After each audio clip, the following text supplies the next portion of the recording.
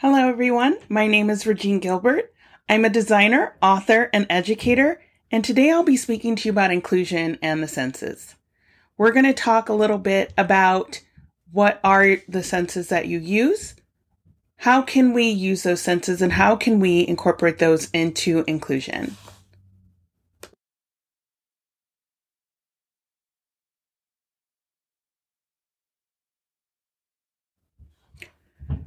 Let's talk about the senses.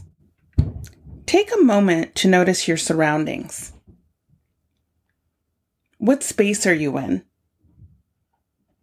What do you see? What do you hear? What do you smell? What do you taste right now? Is your body seated on a chair? Are you on a couch? Where's your body? What time of day is it? What are you feeling at the moment? What do you smell? Recently, I had coronavirus, and alongside some other symptoms, I lost my sense of smell. I've had all my senses up until recently, and when I lost my sense of smell, it was such a strange feeling for me. I have essential oils in my home. My partner was putting alcohol to my face to see if I could smell that, could not. And it was such a different feeling to be without that sense. There are people who lose senses over time, who are born without them. And how are we making things and thinking about them? Or are we just making things in a visual way? I love the book Mismatched Design by Kat Holmes. In Mismatched Design, Kat speaks about inclusion and how oftentimes inclusion is really hard to define. I mean, think about it. If you had to define inclusion, how would you define it? It's been hard for me to define at times. But we can define exclusion. We all know what it feels like to be left out of something.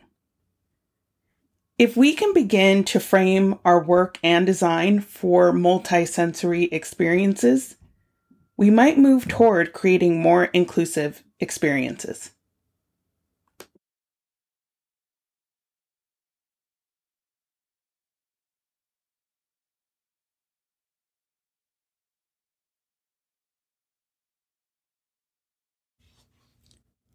At the time of this recording, I'm still in quarantine. I don't know about anyone else. We in New York City have had a stay in place for over a month at this point. And I don't know how much longer we'll have once this talk airs. But I can tell you, my sense of time has been completely off. I don't know about you all, but what I do know is that today ends in a Y. That's about all I do know. And in terms of time, and when we think of our senses, time isn't the one sense that we think about, yet it is a sense. And when designing, we can make things longer or we can make things shorter. Time isn't something that we necessarily think about. We think about, well, can they get this thing done? Is it organized in the right way? But how much time is it taking somebody? How much time are we taking of someone's life with what we make? Ultimately, we want to try and make the most of everyone's time.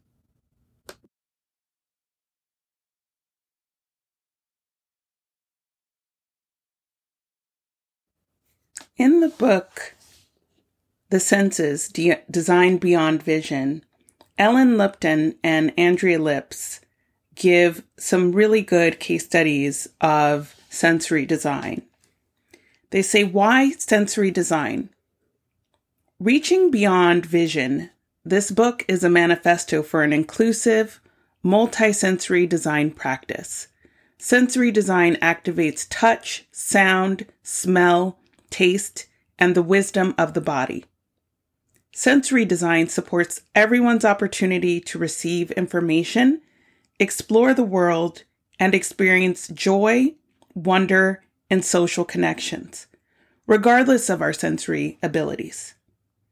This book documents extraordinary work by some of the world's most creative thinkers, and it gathers together ideas and principles for extending the sensory richness of products, environments, and media. This book has inspired me in addition to the exhibit that was held at the Cooper Hewitt, which was part of this the book. The experience was tactile. The experience was audio. It really went beyond vision. And as I've said throughout this presentation, I think it's time for us to look at things differently.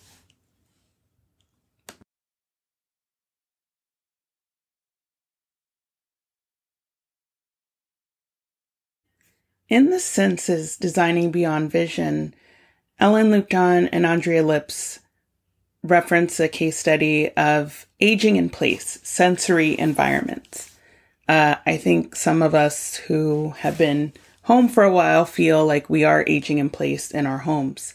Oftentimes we don't think about what our homes will need in the future.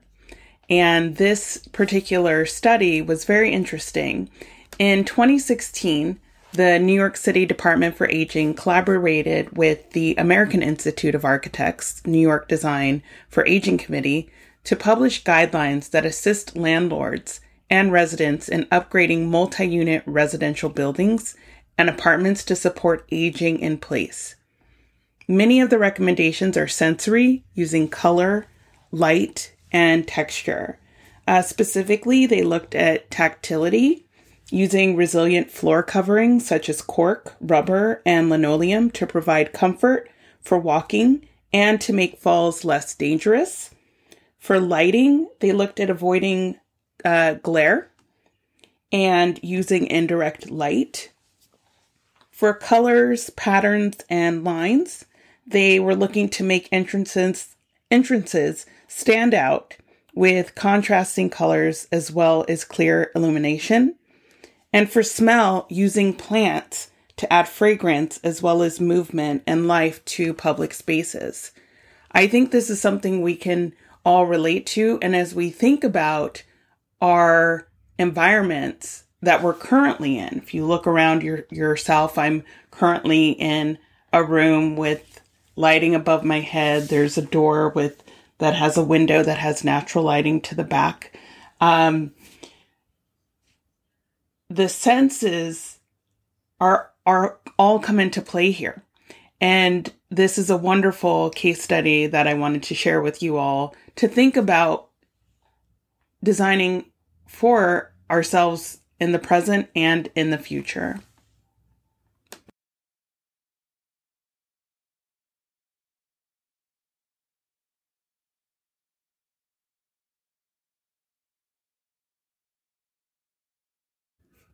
One thing I like to tell my students and remind myself as well, is to be woke and stay woke.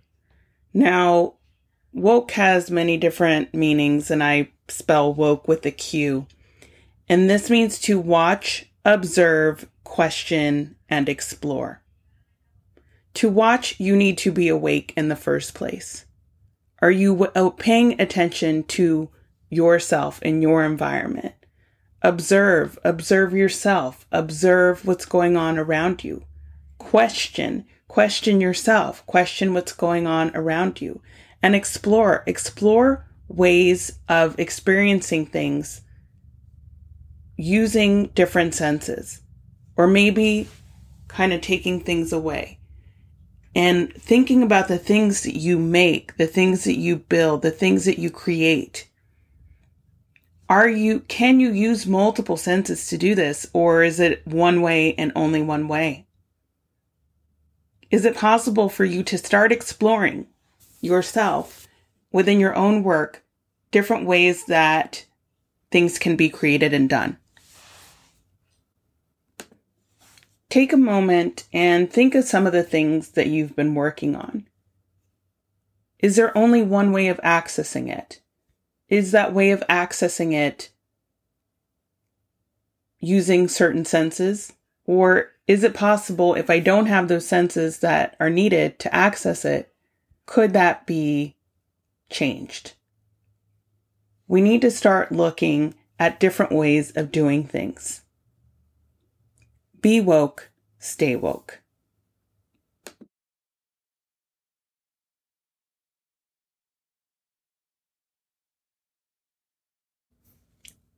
Our bodies have 5 senses: touch, smell, taste, sight, hearing.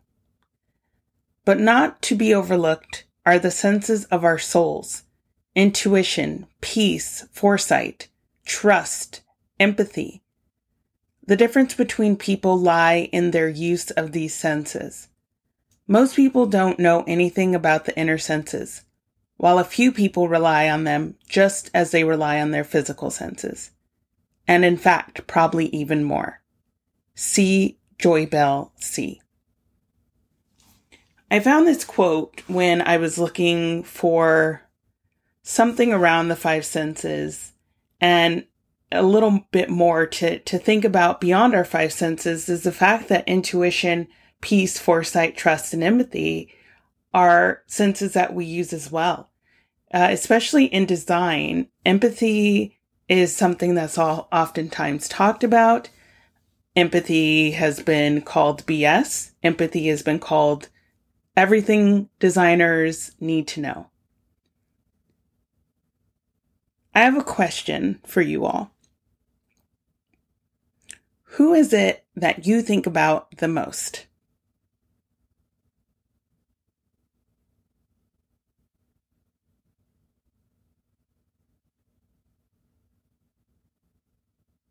So a few people might have come to mind, maybe some animals. But what I found is that people actually think about themselves the most. And even when you're thinking about other people or your animals, you're thinking of them within the context of yourself.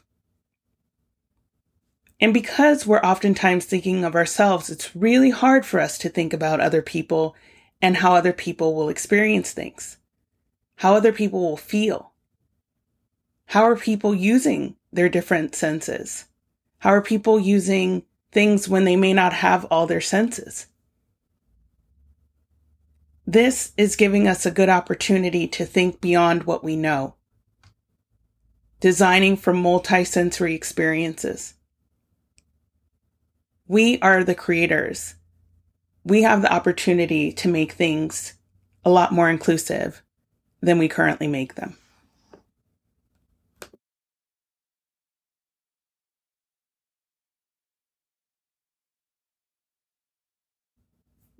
Looking Forward is the name of a class that I get to co-teach with Gus Chalkus.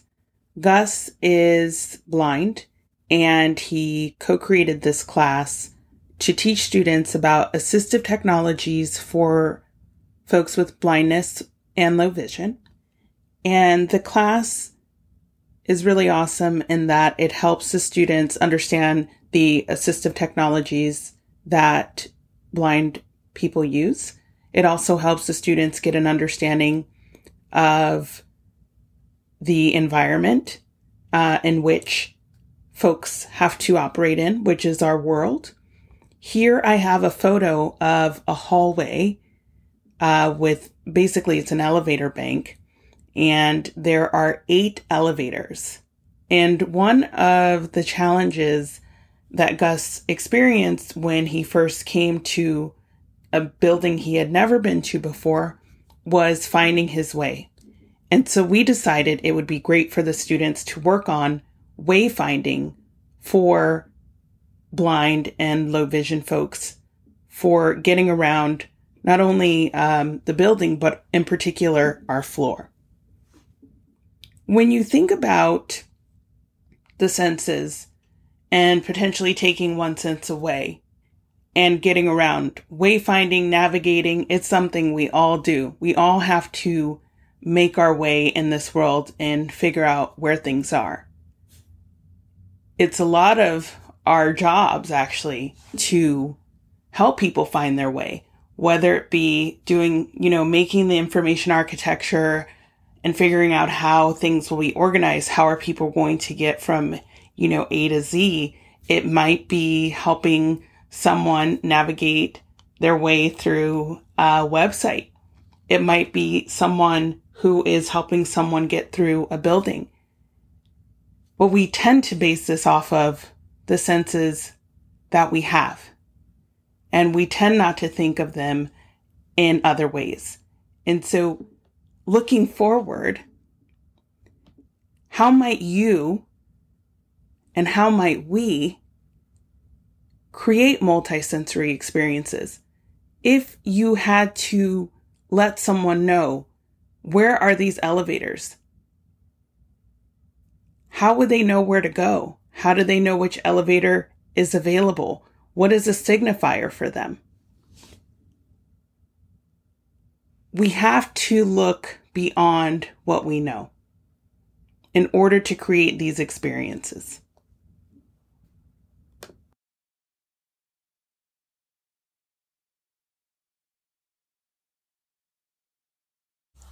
I want to thank you all for watching this talk. This has been honestly an awkward experience for me, but something that challenged me. I hope that you appreciate the time that I put into this presentation. I hope that you gain some knowledge from it. I hope that you have been able to think about things maybe that you haven't thought about before. I am the author of Inclusive Design for a Digital Age, which is a book for beginners who are new to designing for accessibility. If you are so inclined, please check it out or recommend it to others. Thank you so much. I really wish that I could have done this in person. However, I look forward to Q&A and answering any questions that you all may have. This has been a delight. I hope that you and yours are well. Take care of yourselves, and I'll see you next time.